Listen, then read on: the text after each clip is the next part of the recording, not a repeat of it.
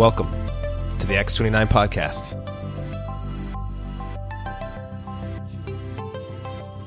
Sandra, and he currently serves as executive director for Acts 29. To my friend, my leader, my pastor, he is a pastor, a professor, and a planner. Brian, please open us up today. Thank you. Appreciate it, Brian. Greetings, everyone. We finally were able to pull off a conference. This is our third try. So we were supposed to be in Jacksonville, and we couldn't pull that off. And so we saw you all online last year, which was okay, but nothing like this. So being back in this room again and being able to worship with you all together is just amazing. I know we've seen each other in smaller groups, but we haven't had something like this in 3 years now. So it's really nice. You know, in California, we just finally stopped observing COVID regulations this morning. So I just took off my mask this morning, and here I am. We just finally are out of our COVID. Kids finally get to go back to school tomorrow. So anyways, now listen, there are a lot of us in this room who joined Acts 29 many years ago. So I want you to listen for if this is you, all right? It's been home for a long time. You've been through thick and thin. You've weathered some storms. You have a little bit of gray in your beard or your hair. All right, you're trying to hide that, some of you, with Just for Men or something or other, you know. You remember the Bible before the ESV. Remember that? Yeah. So you know that the Bible existed before the ESV, and you memorize the King James, so you still say thou when you repeat something back. You pull a hamstring every time you play volleyball. You can sing all the Bon Jovi songs from the 80s. You were there when rap music was invented, and you know that the West Coast dominated then and still does. All right? Would you stand if you're part of a church that has been a part of Acts 29 for longer than 10 years? Just go ahead and stand so I can see you. Longer than 10 years. Let's give the old people a hand. Oh, God.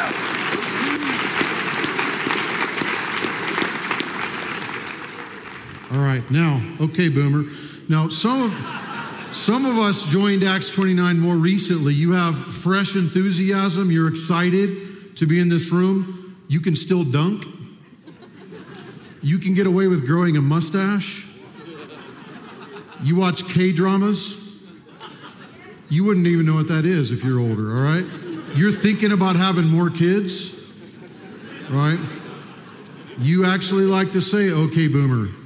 You know, one night during dinner, this is not in my notes, we were at dinner and my 21-year-old daughter said to me, bye, Felicia. And I said, what did you just say to me? Bye, Felicia. You'll have to Google that, all right? Amen, listen, we need your fresh enthusiasm, your fresh excitement for Acts 29. So if you're here and you've been a part of Acts 29, you're part of a church that's been a part of Acts 29, for less than 5 years. Will you please stand? Less than 5 years.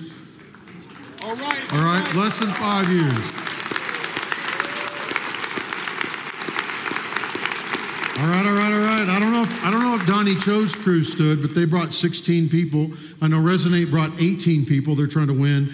All right, but see, Living Stones brought like 35 people, but Resonate pointed out to me that if you divide 35 by 8, well, I don't know what the math is there, but they said we only have one location. So now listen, some of you, what if you've been in Acts 29 between 5 and 10 years? You're too old for Dave Matthews and too young for Bon Jovi. Stand up for a second. Between 5 and 10 years, your church has been in Acts 29. All right.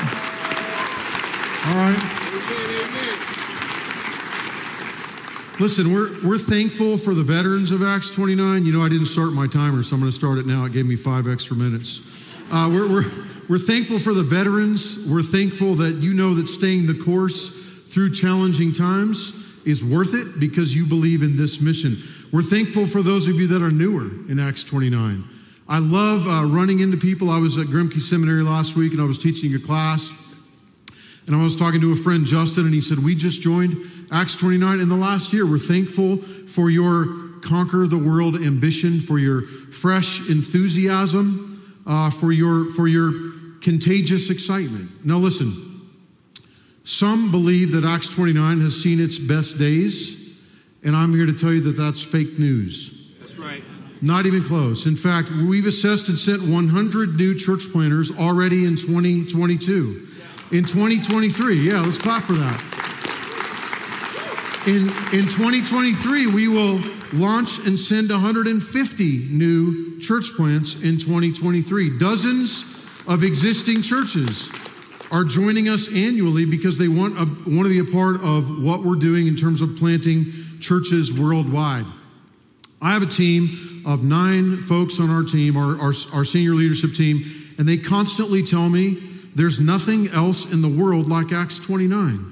We have theological conviction that isn't moving. We're truly global. We don't just have a global division. That's right. We're truly global. That's different. All right, we're committed to church planting. Who else is doing this? So I was thinking about this because you know what critics math is? Critics math is when 99 people compliment you and one person says that you suck and you listen to the one person. We all tend to do that, right? I remember hearing a story about Larry David, the creator of The Simpsons, and Curb Your Enthusiasm being at Madison Square Garden at a Knicks game, and they show his picture up on the screen, and everybody cheers. Larry David is at the game, and then on the way to his car after the game, somebody runs up next to him, and they yell at him, and they say, "Larry David, you suck," and they say all kinds of stuff to him. And in the car on the way back, his friend said he couldn't remember the 13,000 people at the Knicks game that cheered for him. He just kept talking about, why did this one person run up to me and say that? Think about critics' math, right? When people say, man, Acts 29 has seen better days, I hear that out of 1 out of 100 people. I want to say, we're not Kmart. We're not Marie Callender's. So some of you still like Marie Callender's. You haven't found In-N-Out Burger yet. So we're just getting started, and our best days are ahead of us. And I question whether or not I should say this or not, but I'm going to say it. That'll pique your interest. I wouldn't personally be wasting my time doing this if our best days weren't ahead of us. I'm telling you that honestly. And our team wouldn't be wasting our time investing our lives in this. Like, I'm 52. People kind of want to hire the people that are in our stage of life. Some of you young people are like, whatever, Grandpa. But still, I'm saying, look, we wouldn't be wasting our time investing in this global church planting mission if we didn't believe that our best days are ahead of us. Now, I want to show you some pictures of people that believe in something and are committed to something that they believe in. They spend tons of cash.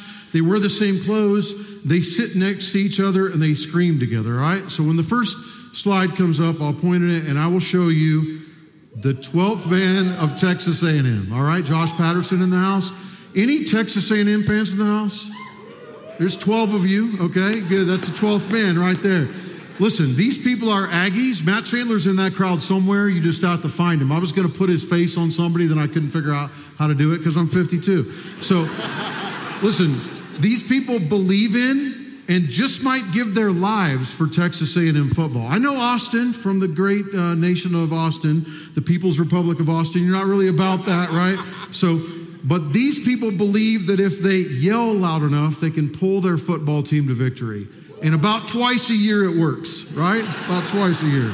All right, now next. This is going out to Tyler Jones, all right? These are the Cameron, next slide, the Cameron Crazies. Now, listen, you either love Duke University or you're a Christian and you don't love Duke University.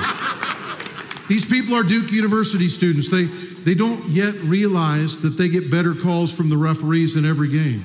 They haven't yet learned that. And it may be because the refs are afraid of them. I mean, look at those people. That's a scary group of people, the Cameron Crazies, all right? Next, I want to go to the LA Dodgers faithful.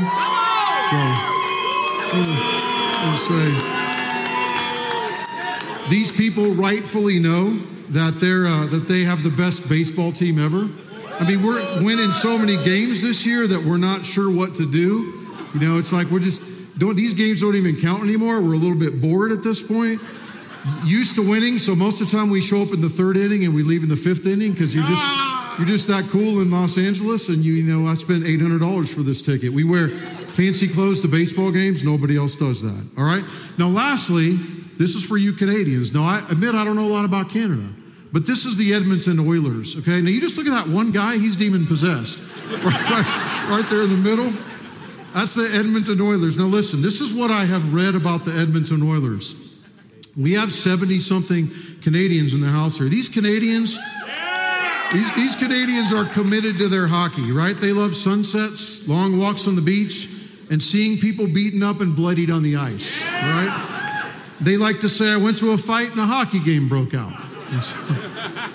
Listen, we join things and fight for things and are passionate about things because we believe in what this thing is about. All right, so I like our LA sports teams, and I like the college sports team of the university that I went to. We invest dollars and time in those things. We partner with other people who are also committed to those things. I did 1 year at University of Arizona where I grew up right next to the campus in Tucson. I was kicked out of the University of Arizona. Let's keep that just between us, all right? Let's not tell anybody. But every once in a while, I'm walking down the street, and I see someone with a University of Arizona hat on, and I stop and talk to that person. Doesn't matter if they're young or old, they're an Arizona Wildcat fan. They know that we would beat Duke if we got better calls in the games, We have that in common. Now listen, I brought another hat here, because I'm not trying to be Francis Chan. I'm not quite that good, but we have in common... All right. That's the Acts 29 hat. We have in common... Acts 29. Like this is what we're about. This is our thing.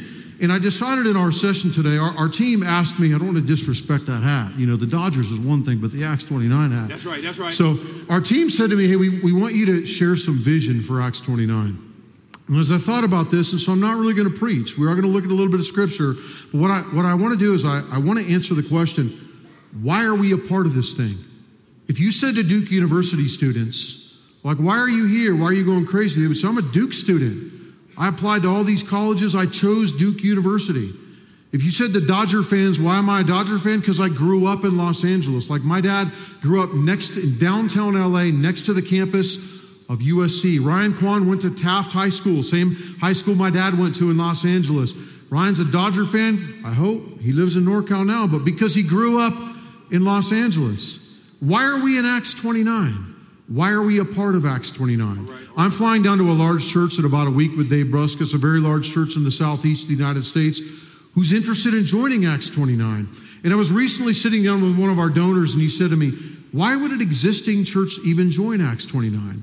And so I'm going to answer that question. You might be here and you might wonder, we're not sure why we're in this thing. Remind us, it's been 3 years. And I want to give you 4 reasons of why we are together in Acts 29. And by the way, I say this with love and respect, but if these reasons don't resonate with you, you may not be in the right place. You might hear these things and go, I'm not sure I'm about those things. And then I would say, God bless you, we love you, but this is what we're about. All right, number 1, we believe. When I say we, the word we is important. Will you say it with me? We. Let's say it one more time. We believe in living out the Great Commission. Let me read the Great Commission for you, all right? You probably have this memorized. You old folks know the these and thous. Matthew 28, 18 through 20. And Jesus came and said to them, all authority in heaven and on earth has been given to me. Go therefore and make disciples of all nations, baptizing them in the name of the Father and of the Son and of the Holy Spirit, teaching them to observe all that I have commanded you. And behold, I am with you always to the end of the age. One commentator writing on this Great Commission passage rightfully explains, if a Christian understands all the rest of the Gospel of Matthew, but fails to understand this closing passage, he has missed the point of the entire book. Fellowship, teaching, and praise are not the mission of the church, but are rather the preparation of the church to fulfill its mission of winning the lost. There's only one reason God allows his church to remain on earth, to seek and to save the lost, just as Christ's only reason for coming to earth was to seek and to save the lost. Now, 21 years ago, I planted a church. I didn't know a lot about church planting. I read a book by Ed Stetzer. There wasn't as much out there 21 years ago as there is today. So the reason I knew about church planting is that our church had been planted by our lead pastor 25 years earlier. And so I planted a church. I didn't know any other church planters, not a single other church planter. I didn't know how to write a prospectus. I didn't know how to raise money, but I knew I wanted to plant a church. And I would say now God just knew that he wanted me to plant a church. So he took our youthful vigor and he used it. And I've now been a part of planting churches ever since. Now, why? Because I believe the Bible is true. Because I believe that Jesus sent us to make disciples. And because I believe that the call of the Great Commission is not to simply do some personal evangelism, but to plant churches. Now, I remember when we planted our church, we did jacuzzi evangelism and food court evangelism. Now, I don't encourage you men to do evangelism with your shirt off necessarily, all right? But we lived in this little apartment and we were trying to figure out where can we find people that we could lead to Christ. We planted a church for one reason, and ask my wife, she will tell you this is the truth. We simply wanted to lead people to Christ. We'd led a lot of kids to Christ, a few hundred in our decade of youth ministry. We wanted to lead folks to Christ. And we thought, well, we're not here to just find disgruntled Christians. We want to lead people to Christ. So we live in this apartment. Where do you find people? The common area. So we're down at the jacuzzi every night, cuddling up to people. They're like, can you scoot over a little bit? We're like, but the jet's right here. It feels good. And then we're trying to find a way to share the gospel with people. It was awkward, but we honestly did that. And then we went to the food court because that's the only place we could afford to eat out. You know, church planter's salary, you're just trying to figure out, like, it's cheaper to eat ramen at home, but there's no unbelievers at our house. And so we have to get out to the food court. Big food court, one family there on a Tuesday night. Guess where we sat? Right next to them. Again, awkward. Could you please move away? But we wanted to reach people for Christ because that's what we're doing when we plant churches. We're trying to reach people for Christ. We are planting evangelistic churches. So listen, why are we a part of Acts 29? Because we believe in living out the Great Commission, and we believe that church planting is the best way to live it out. That's why we're in Acts 29. And make no mistake about it, we're planting churches worldwide. Hundreds and hundreds, and you're a part of that. So you can go back to your church and say, we're planting 100 churches as a church right now with the dollars that our church is contributing. We're planting 100 churches. I want to say this to you, okay? Hear me. Ignore the noise. Not everybody likes what we do. Resistance is real. Spiritual battle is real. You know what? The Dodgers don't care if you don't like their team. The Dodgers don't care. That's right. LeBron does not care if you don't like the Lakers. Duke University fans will kill you. They don't care if you don't like Duke University. Right. I remember one time being at the UCLA-USC football game. We all know that UCLA does not have the same tradition, I'm sorry, Ryan, as USC. But I remember seeing a group of UCLA fans walking through a crowd of USC fans, and I thought, these people are in trouble. Like, you can't even walk through that crowd right now. They don't care if you like their team. And listen, our mission is to plant churches worldwide and see disciples made and stay laser focused on that and ignore the noise. You know, I don't hear a lot of the noise because honestly, I have 4 mainly grown kids and a wife, and we're planting churches and living on mission in our neighborhood. We have to ignore the noise and continue to plant churches. With the dollars that our churches give, when we volunteer as cohort leaders, as wife support coordinators, as assessors, when you serve your Acts 29 church effectively, Resonate folks, all right, with all of you that are here, Living Stones folks, when you give toward its ministries, you're helping to plant evangelistic churches worldwide. Look, you're going to meet, I call them the Brazilians, all right? You're going to meet the Brazilians here a little bit later. The Brazilians put on a conference in May, and I just went down to it, and they invited me to speak through Felipe, who translated. And it reminded me of Acts 29, 15 years ago. When you see the churches that we're planting in Brazil right now, it's like going to an orphanage in Mexico. You'll give everything away when you're there. You're like, this is why we're in this. We're planting evangelistic churches worldwide, living out the Great Commission. All right, here's number 2. Number 2, why are we in Acts 29? Because this is our tribe. Yeah. This is our tribe. Yes, sir. Yes, sir. All right, listen, Acts 29 is my tribe. When I planted a church, we'd grown to maybe 400 or 500 people. We weren't a part of any tribe. I thought we were the emerging church. We'll keep that between us once again. I I was in the front row with Sean Palmer, who's here in the room, who's an Acts 29 pastor. Sean will tell you, we were in the front row at the Emerging Church in 2001. We thought, we're the Emerging Church.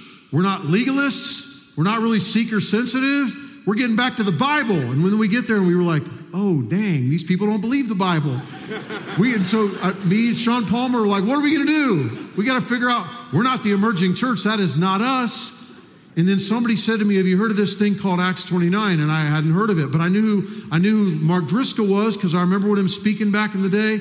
So we go up to Seattle, and my wife will tell you that I came home from that conference, and she will tell you falsely that I cried when I came into the house. And she will tell you that I said, we found our home. We found our tribe. And we went to Boulder that very first year. Of course, it was weird. They had beer on the registration table. I'd never seen that before at a Christian conference. We walked up. I met J.R. Vassar. I met a lot of you there. And a lot of you weren't there. There's only a few of us left that were there. And I realized this is our tribe. I had lunch with Tony and Kimberly Marita yesterday and Doug Logan. And Tony said, I'm going to go back and get a little bit of rest time because I'm going to speak tonight. I said, hey, man, you go when you're ready. They got there before. So he goes, no, I don't really want to give up this fellowship time. And he said, these are my people. That's what he said. Like we were sitting at the Yard House in the hotel, and we just love being together because we know that we have commonality. Now, think about the word tribe for a second. The New York Times recently featured a study of the word tribe. I did some study on it and the concept of tribe. And listen to this. People throughout history, this is a quote, have banded together to survive. We've always been shaped by our connections to the people in closest proximity to us. A tribe is joined together not by what makes us different, but by what makes us the same. And then they go on to say, is tribe the best word to describe a group that transcends the ties of biological family, geography, and language, and is united instead by ideology or aesthetic? The English language fails us here. A clan is related by blood, a generation by age, a faction by politics. A clique doesn't scale beyond the intimacy of friends, and a gang has come to be deployed almost exclusively in matters of youth and crime. To call a group a subculture presumptively shunts it to the margins. Speaking of the word tribe, no other word in English carries the same promise of a family beyond a family. Paul says in Christ. Paul says in Christ. And I would say in Acts 29, we're in Christ, and this is our tribe. This is our theological tribe. It's our missional tribe. It's our cultural tribe. I walk out to get a cup of coffee. I see 10 of you that I know. I see folks that I've known for years. I want to hug every one of you. And I feel like when we go home, it kind of feels like Christian camp just ended. And it feels like, man, that camp time high that you experienced when you were in high school, this is our tribe. These are the people that we do mission with. Look, we're not legalists. We're not theological liberals. We're not Arminians. We believe the Bible. We engage culture. It's more important than Duke basketball. It's more important than the 12th man. It's more important than the Dodgers. It's more important than my national identity. This is my tribe. Yeah. We're part of Acts 29 because this is our tribe. Number 3, we have global ambition. Why are we a part of Acts 29? Why am I a part of Acts 29? Because we have global ambition. Maybe a better word is commitment. We have global commitment, but I wanted to use both words. We're ambitious and we're committed. Your local ministry is vital. Your city needs you. Your church's work is essential. I just wrote a post that's going to come out this Monday on what I'm thankful for in terms of our pastors. And I'm thankful that God has put you in your city because God put you there to reach your city. Look, Patrick Bowler, I've never been to Lebanon, Oregon. Jared, I've never been to your city in Idaho. I've been to Fremont one time. I stayed at the Hampton Inn. It was lovely. I ate sushi. So I've never been to your city, most of your cities, right? But God has you there, and you know your city, and you love your city, and God put you there like I know my city and love my city. That's vital. God is drawing people to himself in your city, and you are there. But you know what? Most of us also want to be a part of reaching the nations. Do we not? We care about the nations. Jesus tells us to make disciples of Fremont only, right? That's not what he says. And we need to make disciples in Nashville and in Denver and in Fremont and in small towns, but we need to make disciples of all nations. So I hope that you care about Brazil, and I hope you care about European countries and about Argentina. I hope you care about those countries. We are planting churches globally. And being a part of a movement like Acts 29 that's currently making disciples in at least 51 nations is what we're doing. Amen. Your church making disciples in 51 nations. I want you to check out this picture that's going to come up on the screen. This is Acts 29 West Africa. We just did an event there like a month or two. I mean, look at the Acts 29 banner on the side. That is Acts 29 West Africa, like 50 or 60 people there. We are just getting started in West Africa.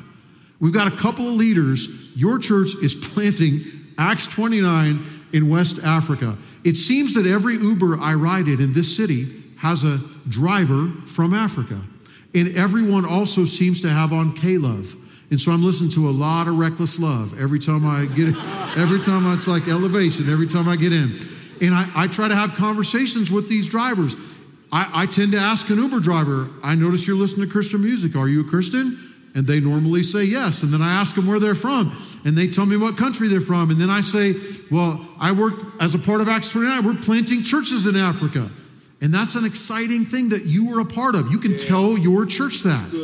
Your church has a lot to give, but a lot to receive from being involved globally. You know, I want to encourage you next year to try to save up the money and get your passport and go to one of these events. Come with us to Brazil. Go to Turkey. Go to Belfast, Ireland. Go to the UK conference in Liverpool.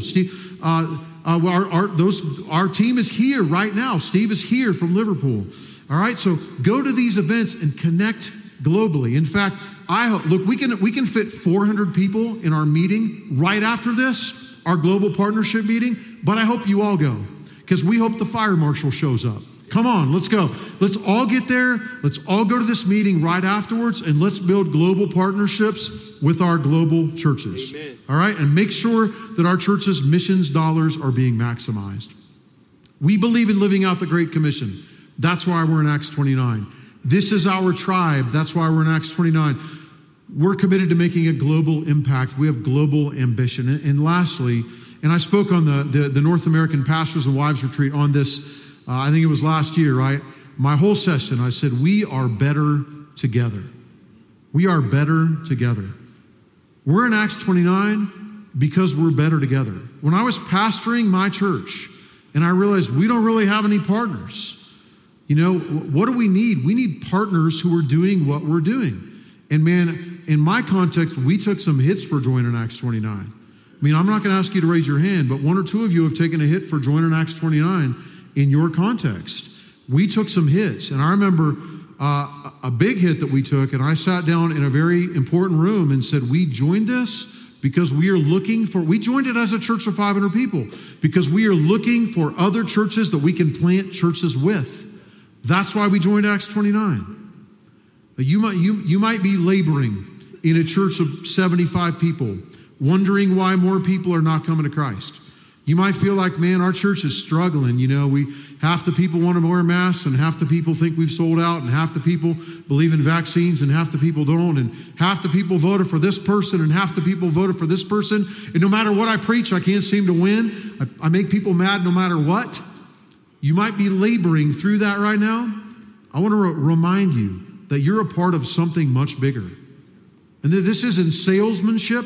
We wouldn't be here if we weren't a part of something much bigger.